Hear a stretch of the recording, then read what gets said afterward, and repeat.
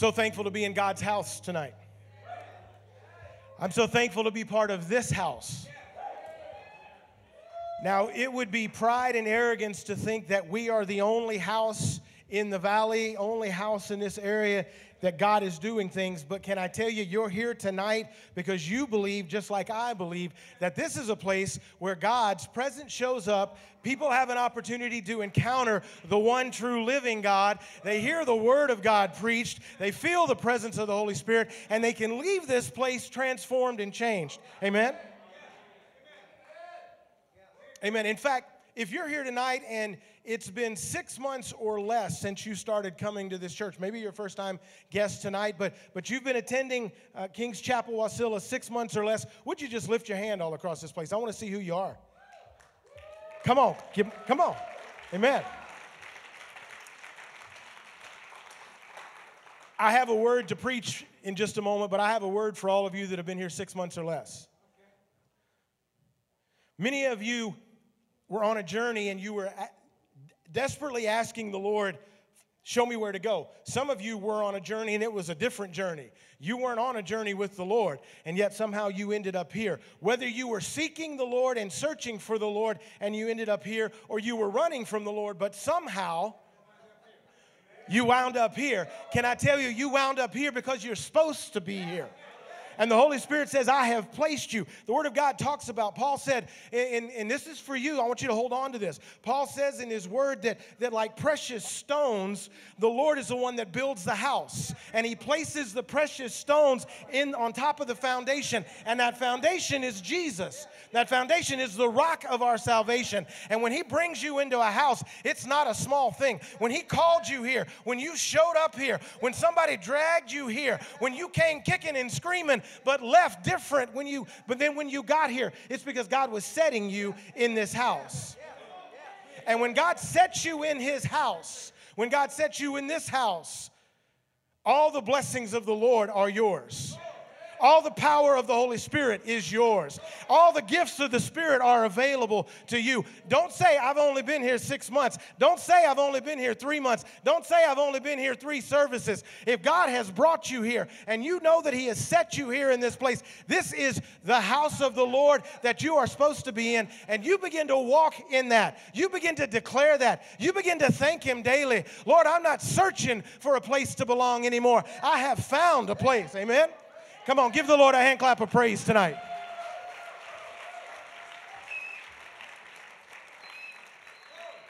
I remember the day, the service that the Haggerty family walked in. 10 years ago, 11, something like that, 9 or 10 years ago, we walked in. We came in the back and sat in the back over there. We'd never been here before. I'd heard about the church from Hawaii that used to meet in the tent. And a good friend of ours said, you guys ought to go check it out. So we came. And we sat back there trying to just be inconspicuous, trying to just slip in and just be there. And this bald-headed guy that was up here, he was preaching, or he was just welcoming everybody. And he looked back there, and he told me later, he said, it was like a light from heaven was shining on us. And he called us out into the aisle, and he prophesied over us and prayed over us. And then he took it a step further. He showed up at our house the next day. Come on, because he's a pastor. And what can I say? We've been part of KC family. Have served on staff with Pastor Daniel, Pastor Karen, and then the Lord directed us. We went off and pastored, but the Lord brought us home. I'm so thankful that he brought us home. I'm so thankful that he set us back in this house. I'm so thankful that he's given us opportunity to once again be a part of what God is doing here. And let me just put a little plug in real quick. Beginning soon, as soon as we get all the material together that we can begin to advertise it even more, my wife Jan and I, we have taken over the leadership and direction of King's School of Ministry. We are greatly looking forward to that. Because I love to preach the Word, I love to teach the Word, I love to impart the Word, I love to share the Word, because whatever the Lord has done for me, he wants to do for you. Whatever he's revealed from his Word to Jan and I, he wants to reveal to you so that you can be set free, so that you can advance, you can move further. And there are people in this place, there are people in this house, there are young adults in this house, there are older than young adults in this house. There are mature saints in this house that you were called in the ministry. You were called to a deeper walk with the Lord. You were called to a greater understanding of His Word. King School of Ministry will be for you. And the Lord has given us some goals. He's given us and it's not because of numbers. Listen, if we never get published in anything because we have so many people, that's not my goal. That's not our goal. Our goal is to see people's lives transformed by the power of the Word of God as they study to show themselves approved unto God, rightly dividing the word of truth, not ashamed. Amen? So that's the commercial.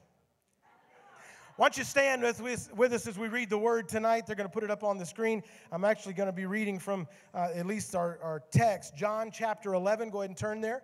John chapter 11, verse 43 and 44. Now, John chapter 11's got a great story, but I'm just going to use as a text just 2 verses from that, from the New Living Translation. Amen. When you're there, say hallelujah. All right, John chapter 11. Verse 43 says, Then Jesus shouted, Lazarus, come out. Verse 44, and the dead man came out, his hands and feet bound in grave clothes, his face wrapped in a headcloth. And Jesus told them, Unwrap him and let him go. Father, thank you for the truth of your word tonight. Thank you, Lord God, for the opportunity that I have to share your word. I just pray, Holy Spirit, that you would soften our hearts to the truth of your word. You would open the eyes of our understanding, that we may understand the glory of the goodness of God in all His fullness tonight in your name. Amen. You can be seated.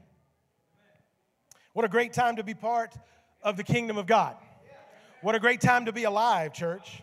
What a great time to be experiencing the move of the Holy Spirit and the awesomeness of His presence. As I went through, I was laying hands in agreement with people over the prodigals in their lives, in their families. I sensed a hunger. People in God's presence just hungry for God to do something.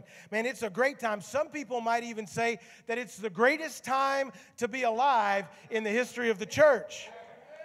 Now, still others might say, well, you know, Pastor Barry, if you only knew what I was going through, then you might not say those things. And to that, I would ask the question, are you really going through fill in the blank? Not like you're lying, but rather, are you going through whatever it is, or have you camped out there? See, Psalm 23 says, The Lord is my shepherd, I shall not want. He maketh me to lie down in green pastures. He leads me beside still waters. He restores my soul. And a little bit later on it says, Yea, though I walk through the valley of the shadow of death, I will fear no evil. Sometimes we get it backwards. The Lord is my shepherd, I shall not want. And I walk quickly through His blessings, and I walk quickly through the green pastures, and I walk quickly beside the still waters, not giving Him a chance to restore my soul. And when I get to the valley of the shadow of death, I pitch a tent and have a pity party and stay right there. So my question tonight is, if you're going through something, are you really going through it, or have you camped out there?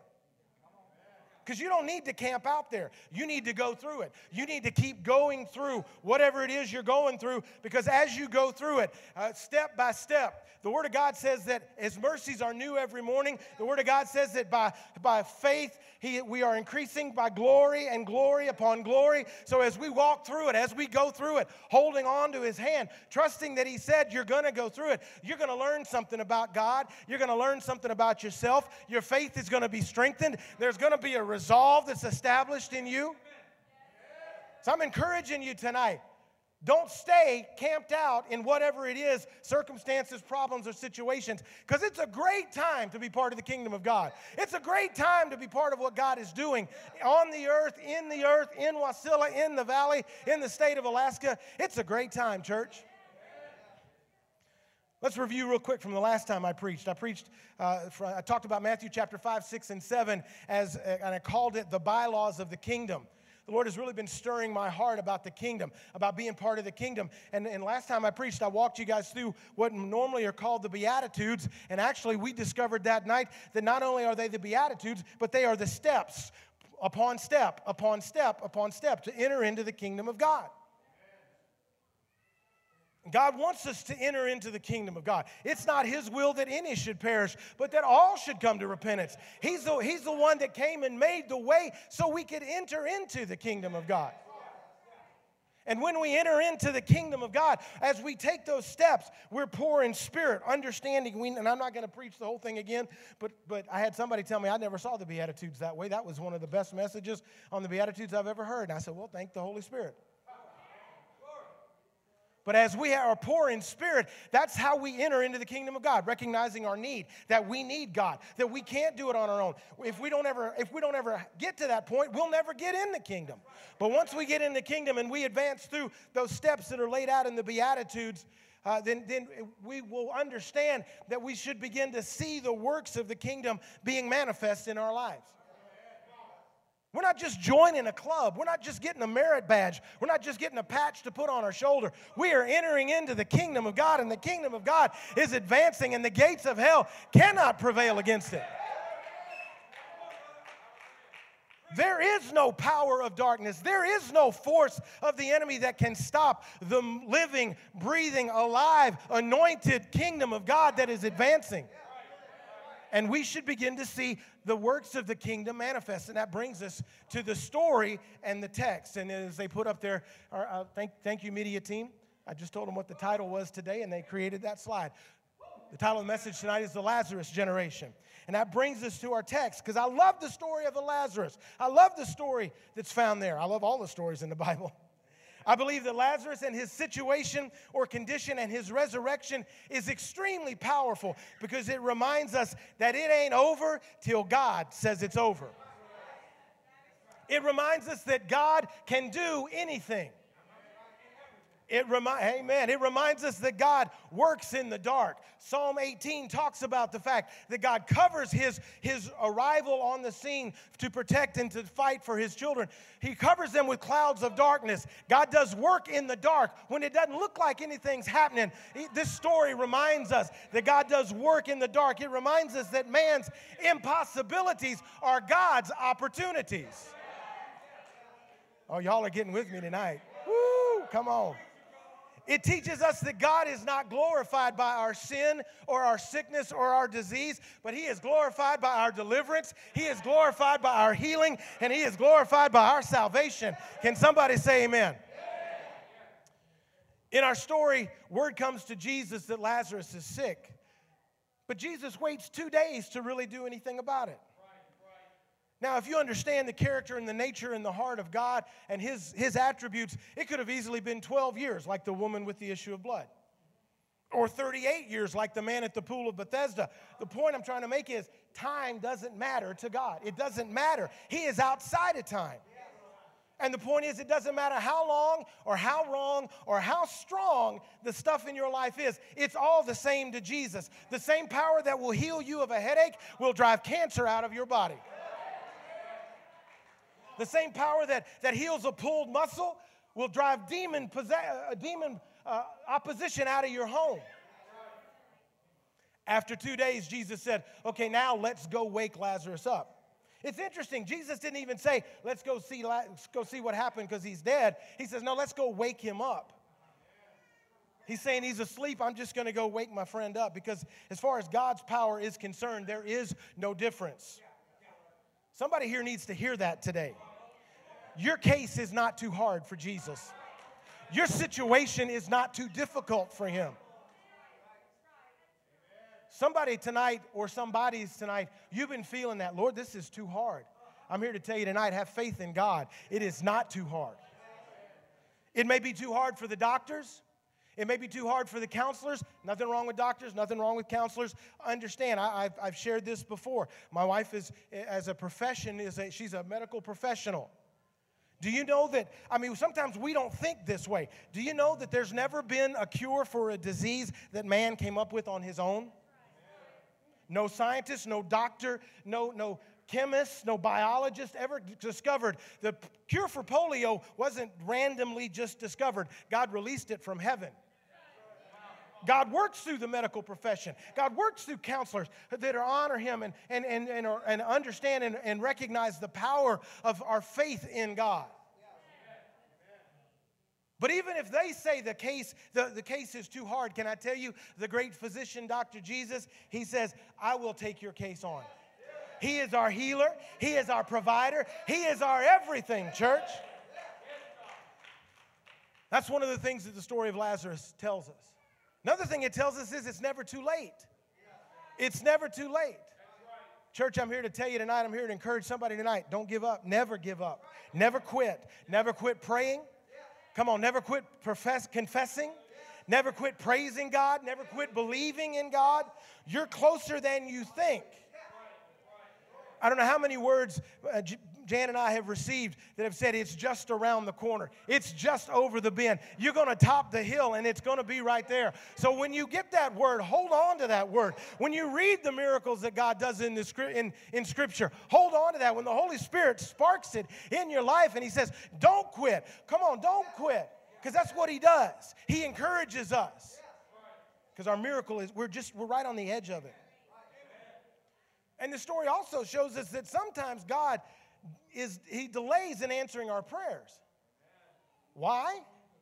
So that He alone will get the glory. That's what Jesus said. They asked Him and He said, no, this is done so that you will understand, so it'll be manifest, so that you will believe.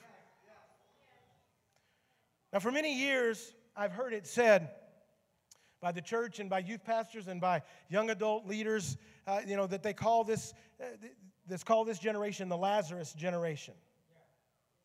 Because Lazarus, at face value, represents a hopeless cause, an irreversible situation, a condition beyond repair, that which has gone beyond the hope of no return, and that which from all natural evidence is dead and buried. And that's what is meant when they rolled the stone across the door of the tomb. It meant it's over. It's past. It's decided. It is what it is, and it's never going to change. But can I tell you something? The Holy Spirit said that may be how man views it. That may be how society views it. That may be how culture views it. But the Holy Spirit said, but you need to tell the people tonight, you can't look at the story of Lazarus and just end it at the tomb, because it didn't end at the tomb. And your situation doesn't end at the tomb. Your life isn't destined if you'll trust in the Lord and you'll surrender to the Lord and you'll call on the name of Jesus and you'll listen for His voice as He speaks to you. Your life isn't destined to end in some dead, dry, barren, nothing happening life.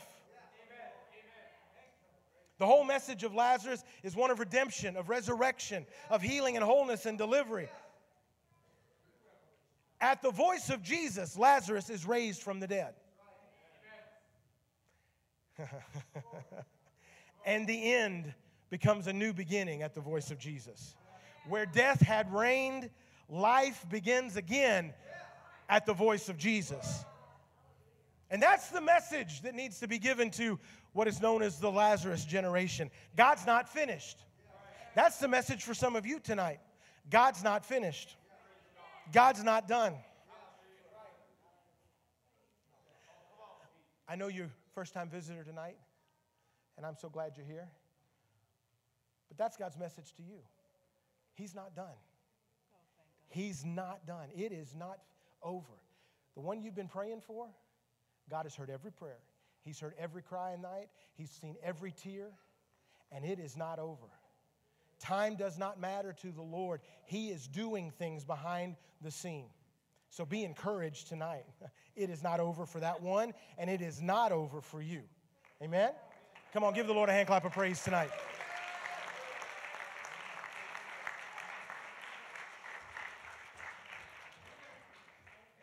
Woo. God's not finished, church. Somebody may look bound, they may be bound, they may be depressed, they may be oppressed, they may be totally stressed. They may look dead, they may act dead, they may look like they're beyond hope. But can I tell you, at the sound of His voice, calling their name, the dead are raised. Listen, when you've heard Jesus speak your name, you will never, ever, ever forget it. There is something about the King of Kings and the Lord of Lords saying your name. Sometimes He says it in a whisper, because that's the only way He can get your attention, because there's so much bombarding you. There's so much loudness. There's so much static. There's so much other voices talking, and all of a sudden in the middle of it, you hear the voice of the Master whisper your name. And when you do, man, it catches your attention. And He whispers your name because He's trying to tell you something. He's trying to bring you out of something. He's trying to raise you up out of something into something even greater, something you've never thought of that you could ever experience before. And when you hear the voice of Jesus call your name, you will never, ever be the same. There is just something so utterly awesome when you hear him speak your name. I want to tell you, this Lazarus generation, in fact, all people, they are not unreachable. They are not beyond hope. But the answer is not found in religion, church. It's not in philosophies or traditions of men. It's not in our ideas. It's not in churchianity, speaking Christianese. Just like Lazarus, they need to hear. Those that are dead need to hear the voice of Jesus. John chapter 5, verse 25 says, "And I assure you that the time is coming, indeed it's here now, when the dead will hear my voice, the voice of the Son of God, and those who listen will live." Amen? One of the sad things today is there's not a lot of places where the voice of Jesus is being heard. I don't mean this critical. It just, Paul instructs us in the Word. We need to be on guard. We need to be aware. Peter said, be sober and be vigilant. And I love that we got all our youth in here. Come on, young people. Don't quit going. And I love that we got all our kids in here. Come on, I've seen God move on the power. I've seen the power of God move on children, lay hands on people, and healings take place, deliverance take place. They're not too young to understand and respond to the presence of the Lord. And I'm so glad that we're all here tonight, and I don't mean this critical, but I want us to be aware. Peter says, be sober and be vigilant, and I always translate that to my kids, don't be stupid. We have an enemy that's going around like a roaring lion. And another passage, it says that enemy is described as an angel of light. And Paul said there's coming a time when, if it were possible, the very elect could be deceived. We need to be on guard and understand and know the truth of God's word, that it's not philosophy, it's not some idealism, it's not some gracism, that everything is all good and God loves you no matter what and you can do whatever. It's not, that's not what that is not, I got to slow down. That is not what is going to raise people from the dead to life. Jesus didn't come to make bad people good. He came to make dead people live. And take it from somebody who was a dead man walking around. I am so glad he did. I am so glad that he has made me alive. I am so glad that the same Spirit that raised Christ from the dead can quicken me, quicken my body, quicken my mortal body, and raise me to new heights in the Lord. When Lazarus hears the voice of Jesus, he is resurrected. When those that are dead spiritually, walking around not knowing that they're dead, when they hear the voice of Jesus, they will also be resurrected. But let me just throw a little advice from a 53-year-old.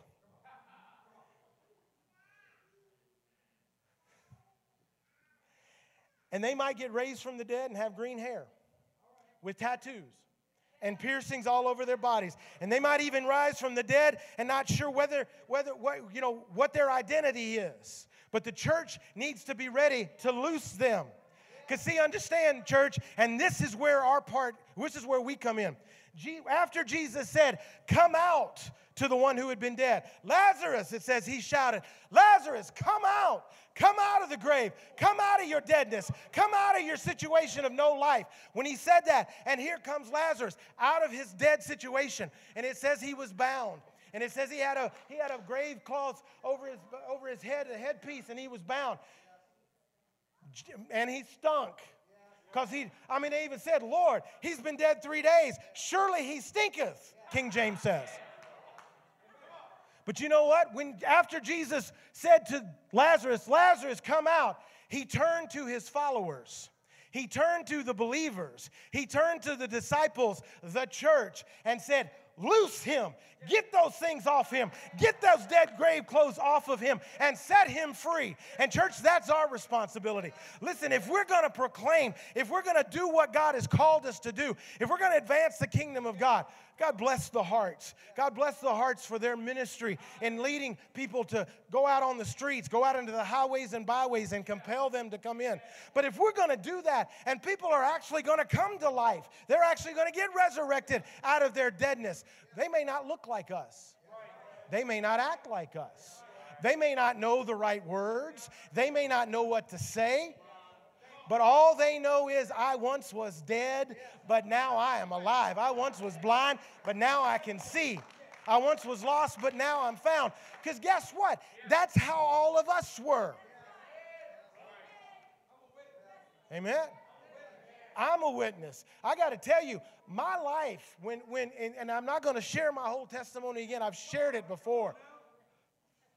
But when I walked away from the Lord, when I walked away from my family, when I walked away and said, I'm doing my own thing, God, I'm done. And I did that because I was so bound and wrapped up in secret sin. Secret to people, not secret to God. He knew all the time. He knew every time. But I got to the point where I couldn't deal with it anymore. So when I walked away, I walked away. Now, it might seem like a small thing to you, but I grew up in the Southern Bible Belt. My grandmother was one of the 4 founding members of my home church in Memphis, Tennessee. I wore a tie. I had suits. I went to Bible college. Met my wife there. Continued in the ministry. I was licensed to preach with the Assemblies of God in 1987 and ordained in 1989. The youngest at that time in the district or state of Tennessee to be ordained with the Assemblies of God. I mean, I knew how to do church. I knew how to do the formula. I knew how to share. I knew how our youth group, our youth ministry was thriving, and I was dead inside because I had stopped listening to the voice of Jesus. I was listening to my own voice, and I was listening to the voice of other people, some well-meaning. But none of that will take the place of the voice of Jesus. And so when I walked away, I mean, I got rid of the tie. I had my hair, when I had hair, it's naturally curly, and I grew it long. I'm talking southern mullet, long, and I pierced my ear. Nothing wrong with that. That just wasn't me. So when I walked away from God, man, I walked away. I started wearing, and again, nothing wrong with this. Please hear me. Hear what I said. He said nothing wrong with this. I'm not saying anything wrong with long hair. If I had it, it might still be long. But it's going away back here, and the more it does, I'm going to catch up with Pastor Daniel. But I started wearing, whereas before I would wear a suit, I started wearing jeans with rips in them in the knees and cowboy boots and going and doing all kind of stuff. In fact, I went so far that the only thing that never happened to me, I didn't end up in jail and I didn't end up dead. Amen. So that Sunday night in Raleigh Assembly of God in Memphis, Tennessee, when I went to church, because a coworker said, I need to go to church. Do you know one? And I said, sure. He said, would you go with me? Okay, and so we were in the balcony. And get this, the pastor of that church was the man who laid hands on Jan and I when I received my ordination. And he's preaching. And at the end of that message, he gives that altar call, and I begin to hear the voice of Jesus speaking to me. Listen, I stunk. I was dead. I was on my way to hell. I had walked away from God. I had walked away from my family. I had walked away from everything that I knew, trying to live my own life. And at every turn, it was disaster. And my life was getting more and more and more dead. And that's why I tell you, I am so thankful that night that I heard the voice of Jesus again, because he didn't have to speak to me. I had mocked him. I had been less than a man. He didn't have to talk to me, but he did. And I'm so thankful that he did, but I'm even more thankful, brother, that I listened and I obeyed. Because that night I stood up when the altar call was given, and again, those of you that heard my full testimony, you know that I took off running. Now, my friend Jimmy, he stood up too, and he beat me to the altar. And I got about even with that front row at that church, and I don't know if I tripped and fell, if I dove, I don't know, because all I know is I was face down in the altar, snot everywhere, bawling my eyes out, couldn't believe that God was giving me another opportunity, that he was willing to redeem me again. Hey, he had already paid the price, and he was willing to offer me forgiveness. And you know what was even more so amazing? When I repented, he accepted my repentance. Because he's a good God. And that's what he wants, is for people to hear his voice and respond so he can raise them up and bring them out of that deadness. So, church, we need to be creating an atmosphere.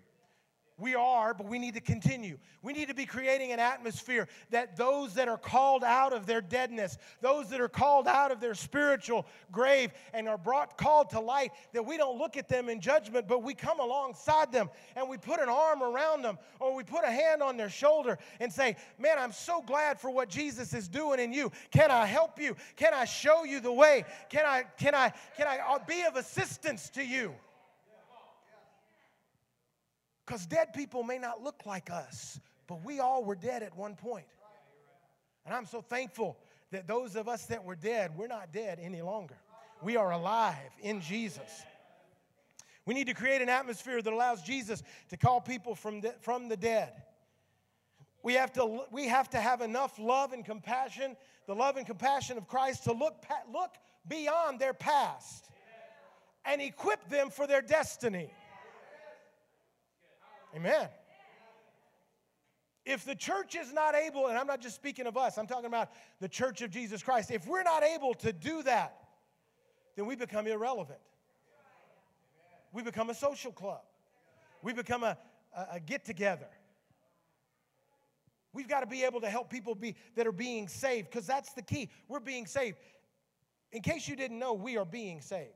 Paul said you got to work out your salvation with fear and trembling. You know that when you accepted Jesus, when you offered your repentance to Jesus and he accepted your repentance and you asked him to forgive you of your sins and you believed in your heart, because we confess with our mouth and believe in our heart unto salvation. And when you did that at that moment, you became saved. But guess what? You are being saved daily. I am being saved daily as I walk out my salvation in fear and trembling. And ultimately, as I'm walking out that salvation and the Lord either calls me home.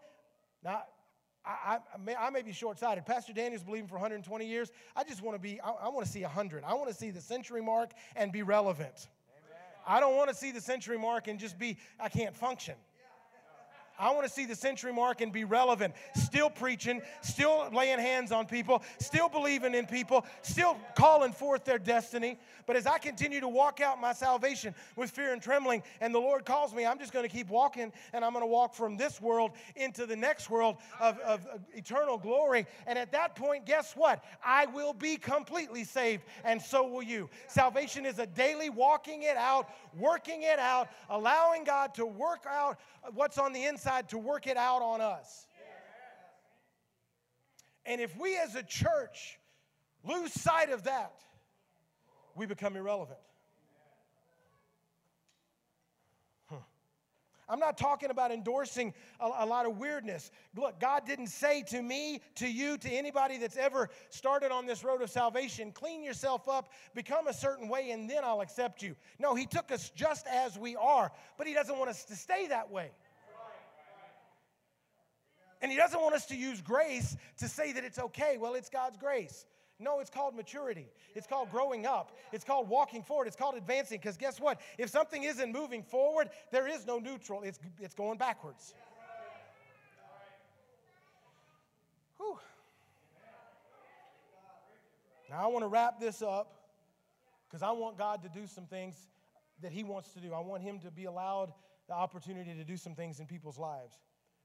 But I'm going to wrap this up by taking this story up to the next level. So far, we've seen that the story of Lazarus teaches us that it's never too late, that we don't ever give up, that there is no circumstance or situation that is beyond God's power, that every one of our impossibilities is nothing but opportunities for God to show forth his goodness and his great, strong, mighty power. I pray sometimes, Lord, come on. I pray, Holy Spirit, come and show off to your people. Display your power. Show your power, Lord.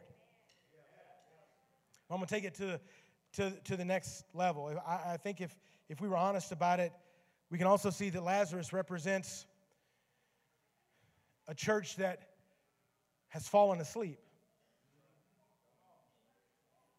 Maybe a little spiritually lifeless.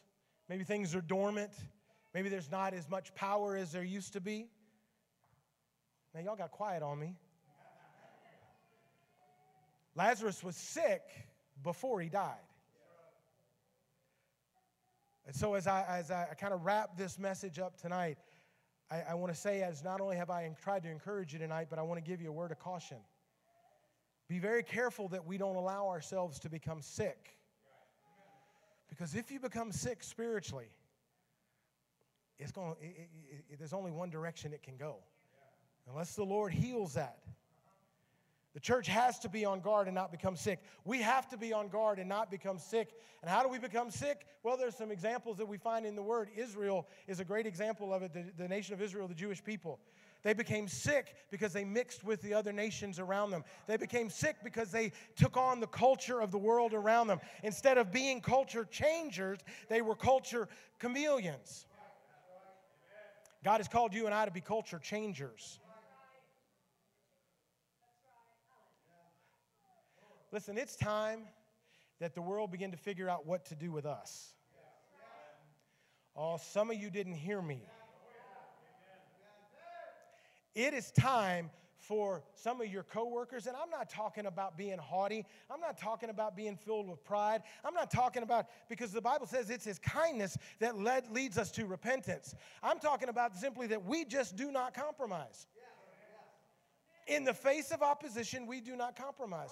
In the face of persecution, we do not compromise. Remember when I led you through the Beatitudes, and one of the last ones, it says, "Blessed are you when men revile you and speak evil against you and persecute you for my name's sake." That's the last step into the kingdom. Once you've gone through all the other steps, you're not going to care what they say. You're not going to care when they revile you. You're not going to care when they persecute you, because you've sold out.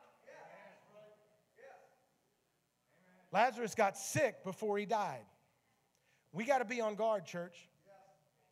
We got to be on guard that we don't allow sin of any kind to invade our lives. Listen, I've said it before and I'll say it again. And Micah, if you could come to the keyboard, please. Sin will take you places you never thought you'd go. Sin will cause you to do things you never thought you would ever do. You'll end up looking like someone that you don't recognize because of the effects of sin. Sin is like poison. And John the Baptist wasn't wrong when he said, "Behold the Lamb of God who comes to take away the sin," not sins, the sin of the world. Because John the Baptist was talking about the fact Jesus wants to get to the root. See, there's some fruit that grows in our lives that are sins.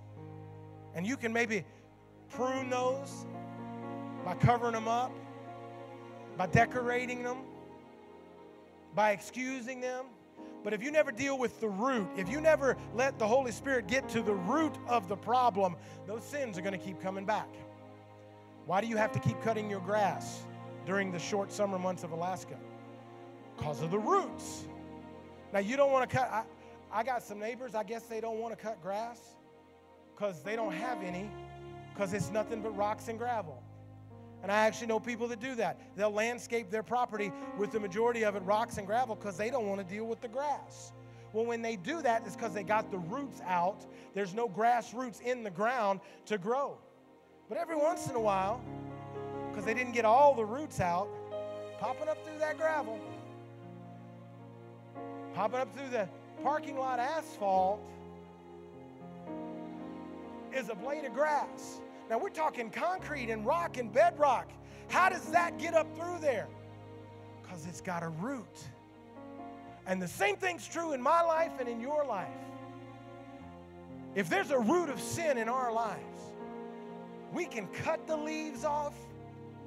We can curse it all we want to. We can claim all we want to.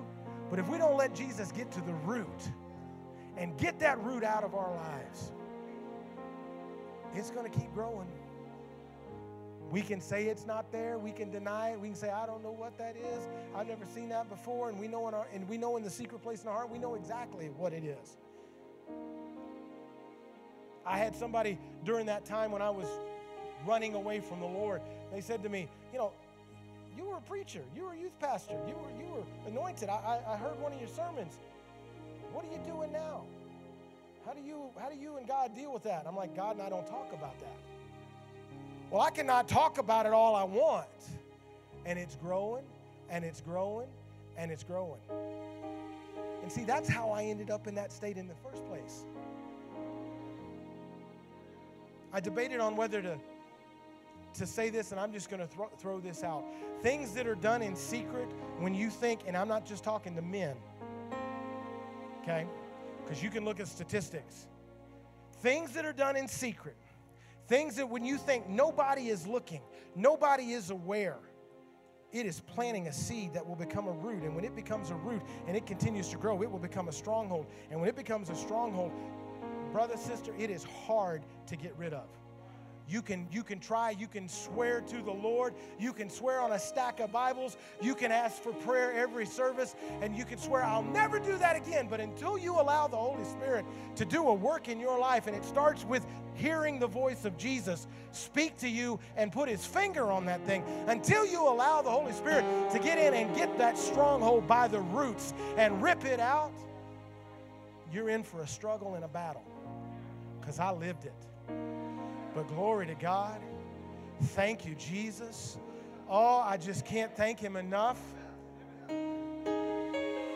He reached down and he pulled that sucker out. And I'm on guard. I'm on guard. I got to tell you, there are things I will not do. There are things I will not watch. There are things I will not... the accountability people that I have, they know my password. They know how to look at stuff to see where I'm going, because I ain't never going back to that life again. And you know what? I can guarantee you Lazarus didn't say, thank you, Jesus, but maybe I'll go back and be dead again. No, he was thankful. He was thankful that God called him, that Jesus called his name. And when he came out of the grave, he was thankful that there was some brothers and sisters there who helped get those grave cloths off of him, get that deadness off of him. And they had a party. They had a celebration. Stand to your feet. Church, there is good news tonight. There is good news for those that are dead tonight. There is good news for those that may feel like after this message, they realize they've been falling asleep. There's good news tonight for those after this message that realize, I got some sickness. All it takes is hearing the voice of Jesus and responding to him as he says, come out of that. Come out of that deadness. Come away from that deadness. Let me get that root of sin out of your life. And we're going to deal with that here in just a second. But church, brothers and sisters in the Lord, if we're really going to do this, we got to make room for those that were dead. But because Jesus called their name and they heard and they responded, there's a spark of life again. We got to make room for them. It might mean that you don't get to sit where you normally sit, because all of a sudden somebody who doesn't look like you and doesn't smell too nice and you've never seen before is sitting where you sit. Bless them in the name of Jesus and find another seat.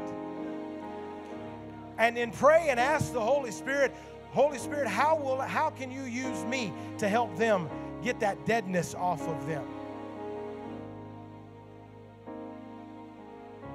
All across this place tonight, if the Holy Spirit has been speaking to you as I've hopefully done my job, and you realize there's some things you need to get right with the Lord, and I'm talking maybe you've been saved. Listen, at age 5, my dad was a pastor. At age 5, I would sing little children's church songs in front of the entire congregation.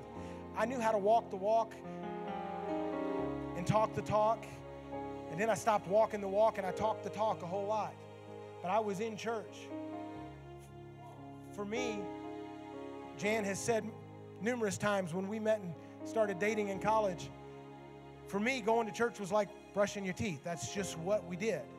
For her, at age 13, having never heard the name of Jesus, that he will save her until age 13 in America, in southern Louisiana, growing up, and finally somebody at age 13, when she was 13, told her, Jesus loves you and he'll save you and he's got a plan for your life, and she believed and she got saved. For her then, man, it was life. So tonight, I don't care how long you've been in church. I don't care how long you've been walking with the Lord. If you've got something in your life tonight that you need to make right with the Lord, I'm going to pray over you, and then we're going to open these altars. Listen, I'll get down to Kasilof when I get down to Kasilof. The rest of the staff was like, oh boy, what does that mean? We're going to let the Holy Spirit do. We're going to let the Holy Spirit do what He wants to do. Bow your heads all across this place.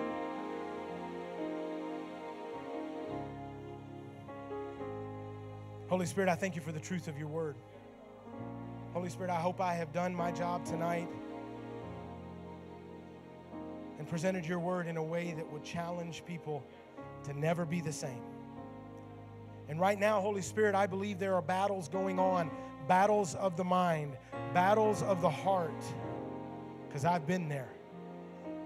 Holy Spirit, you're wooing, you're drawing people back to you. You're drawing people to that place where they're hearing your voice and that root of sin is being pulled out of them. I declare tonight, every person in the sound of my voice, those that will watch this online, listen to the podcast later, I declare tonight there is healing and salvation found in no other name but the name of Jesus, and He is calling you tonight, and you have the opportunity tonight to make whatever it is right with Him. So Holy Spirit, I pray that as people all across this place are confessing what you already know, are asking forgiveness for what you already know they need forgiveness of, are asking to be cleansed for what you already died on the cross for, Jesus, I pray the miraculous power of the Holy Spirit would begin to transform them and change them and pull that root out of them. And now as we open these altars tonight, as Minister Micah plays, why don't you step out from where you are and just come and find a place to listen, I grew up in the assemblies, we called it tarrying, waiting on the Lord. Do you have to come forward? No, but there's less distraction if you do. Step out from where you are. Come down front and just begin to tarry before the Lord and allow Him to speak to your heart. I'm going to ask some of the staff and prayer team and ministry team to come and just begin to agree with these. And if you feel led, ask them what they need prayer for. Come on. Come on, as these are coming, listen, if you've never accepted Jesus as your Lord and Savior, you need to do that tonight. This is a great opportunity. If you've repented of your sins before, but you've drifted, this is a great opportunity to come home. Hallelujah. Thank you, Jesus. Come on. Mike is going to sing something. Worship team, just lead us. And just let the Holy Spirit deal with you tonight. We'll have an official dismissal in just a moment. The altar, the Father's arms are open. Thank you, Lord. Forgiveness was bought with the precious blood of Jesus Christ. Yes, Lord. Oh, come to the altar. The Father's arms are open wide. Forgiveness was bought with the precious blood of Jesus Christ.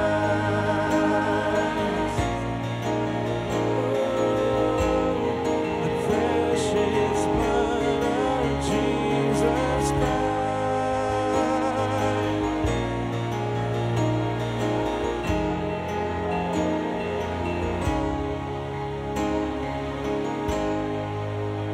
Are you hurting and broken within? Overwhelmed by the weight of sin? Jesus is calling. Leave behind your regrets and mistakes. Come today, there's no reason to wait. Jesus is calling. Oh, come to the altar. The Father's arms are open wide. Forgiveness was bought with the precious blood of Jesus Christ. Oh, come to the altar. The Father's arms are open wide. Forgiveness was bought with the precious blood of Jesus Christ.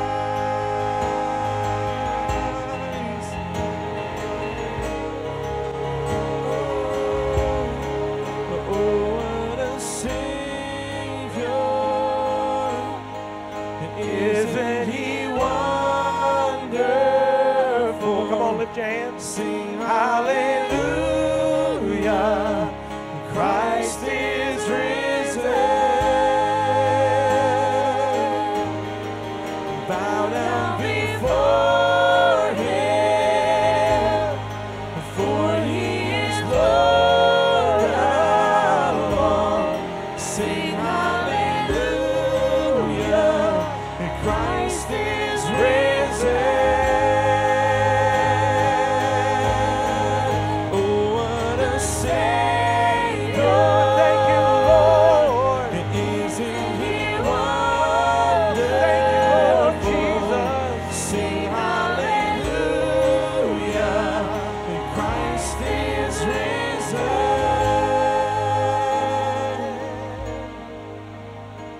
I had about 4.5 to 5 more pages of notes. Maybe this will be a two-parter, I don't know. But I just was flipping through it and felt the Holy Spirit stop me at something that He told me.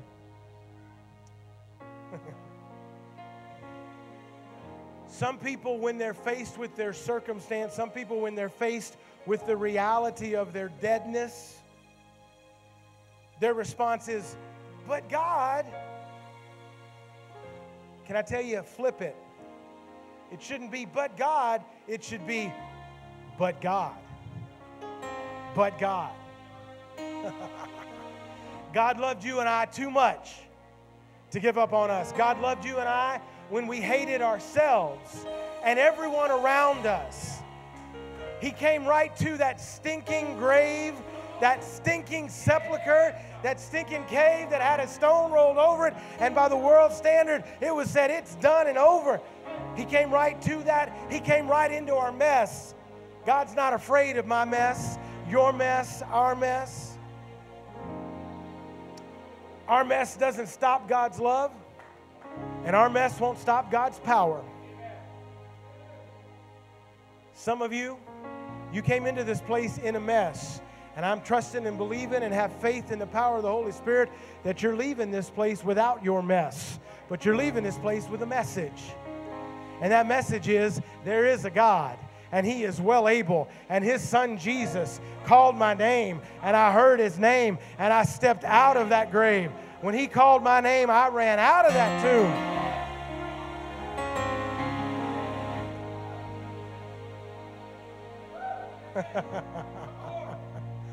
Woo, thank you, Jesus. Come on, let's sing that one more time. Oh, what a Savior. Oh, what a Savior. Lift your hands one more time across this place. Isn't He wonderful? Sing hallelujah. Christ is risen. Yes, Lord. Down before Him, for He is Lord of all. Sing hallelujah. Christ is risen.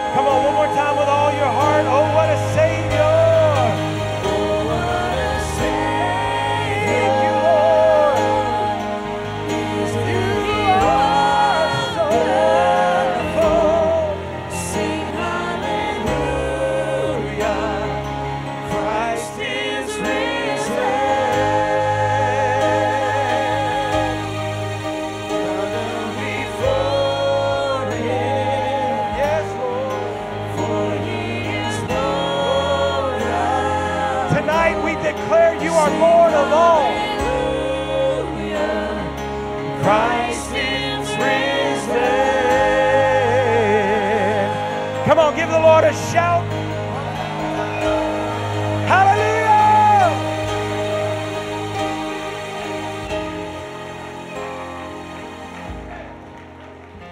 Thank you for being here tonight. Those of you that are visiting for the first time, we call you our guest, and we mean that. If you don't have a church home, I know a real good one. But we're so glad you're here. Thank you for being here tonight. Thank you for allowing me to minister the Word of God to you. I trust and believe that you got something tonight, and you'll never be the same. Let me bless you tonight as we're dismissed. Father, we thank you tonight. Lord, I pray for your people tonight as we leave this place. Lord, I pray that you bless them and keep them, Lord God, that you make your face to shine upon them. Lord, that you turn your face towards them, that you're gracious to them, Lord God, and you give us peace, Lord. Peace that passes all understanding. In the matchless name of Jesus, amen.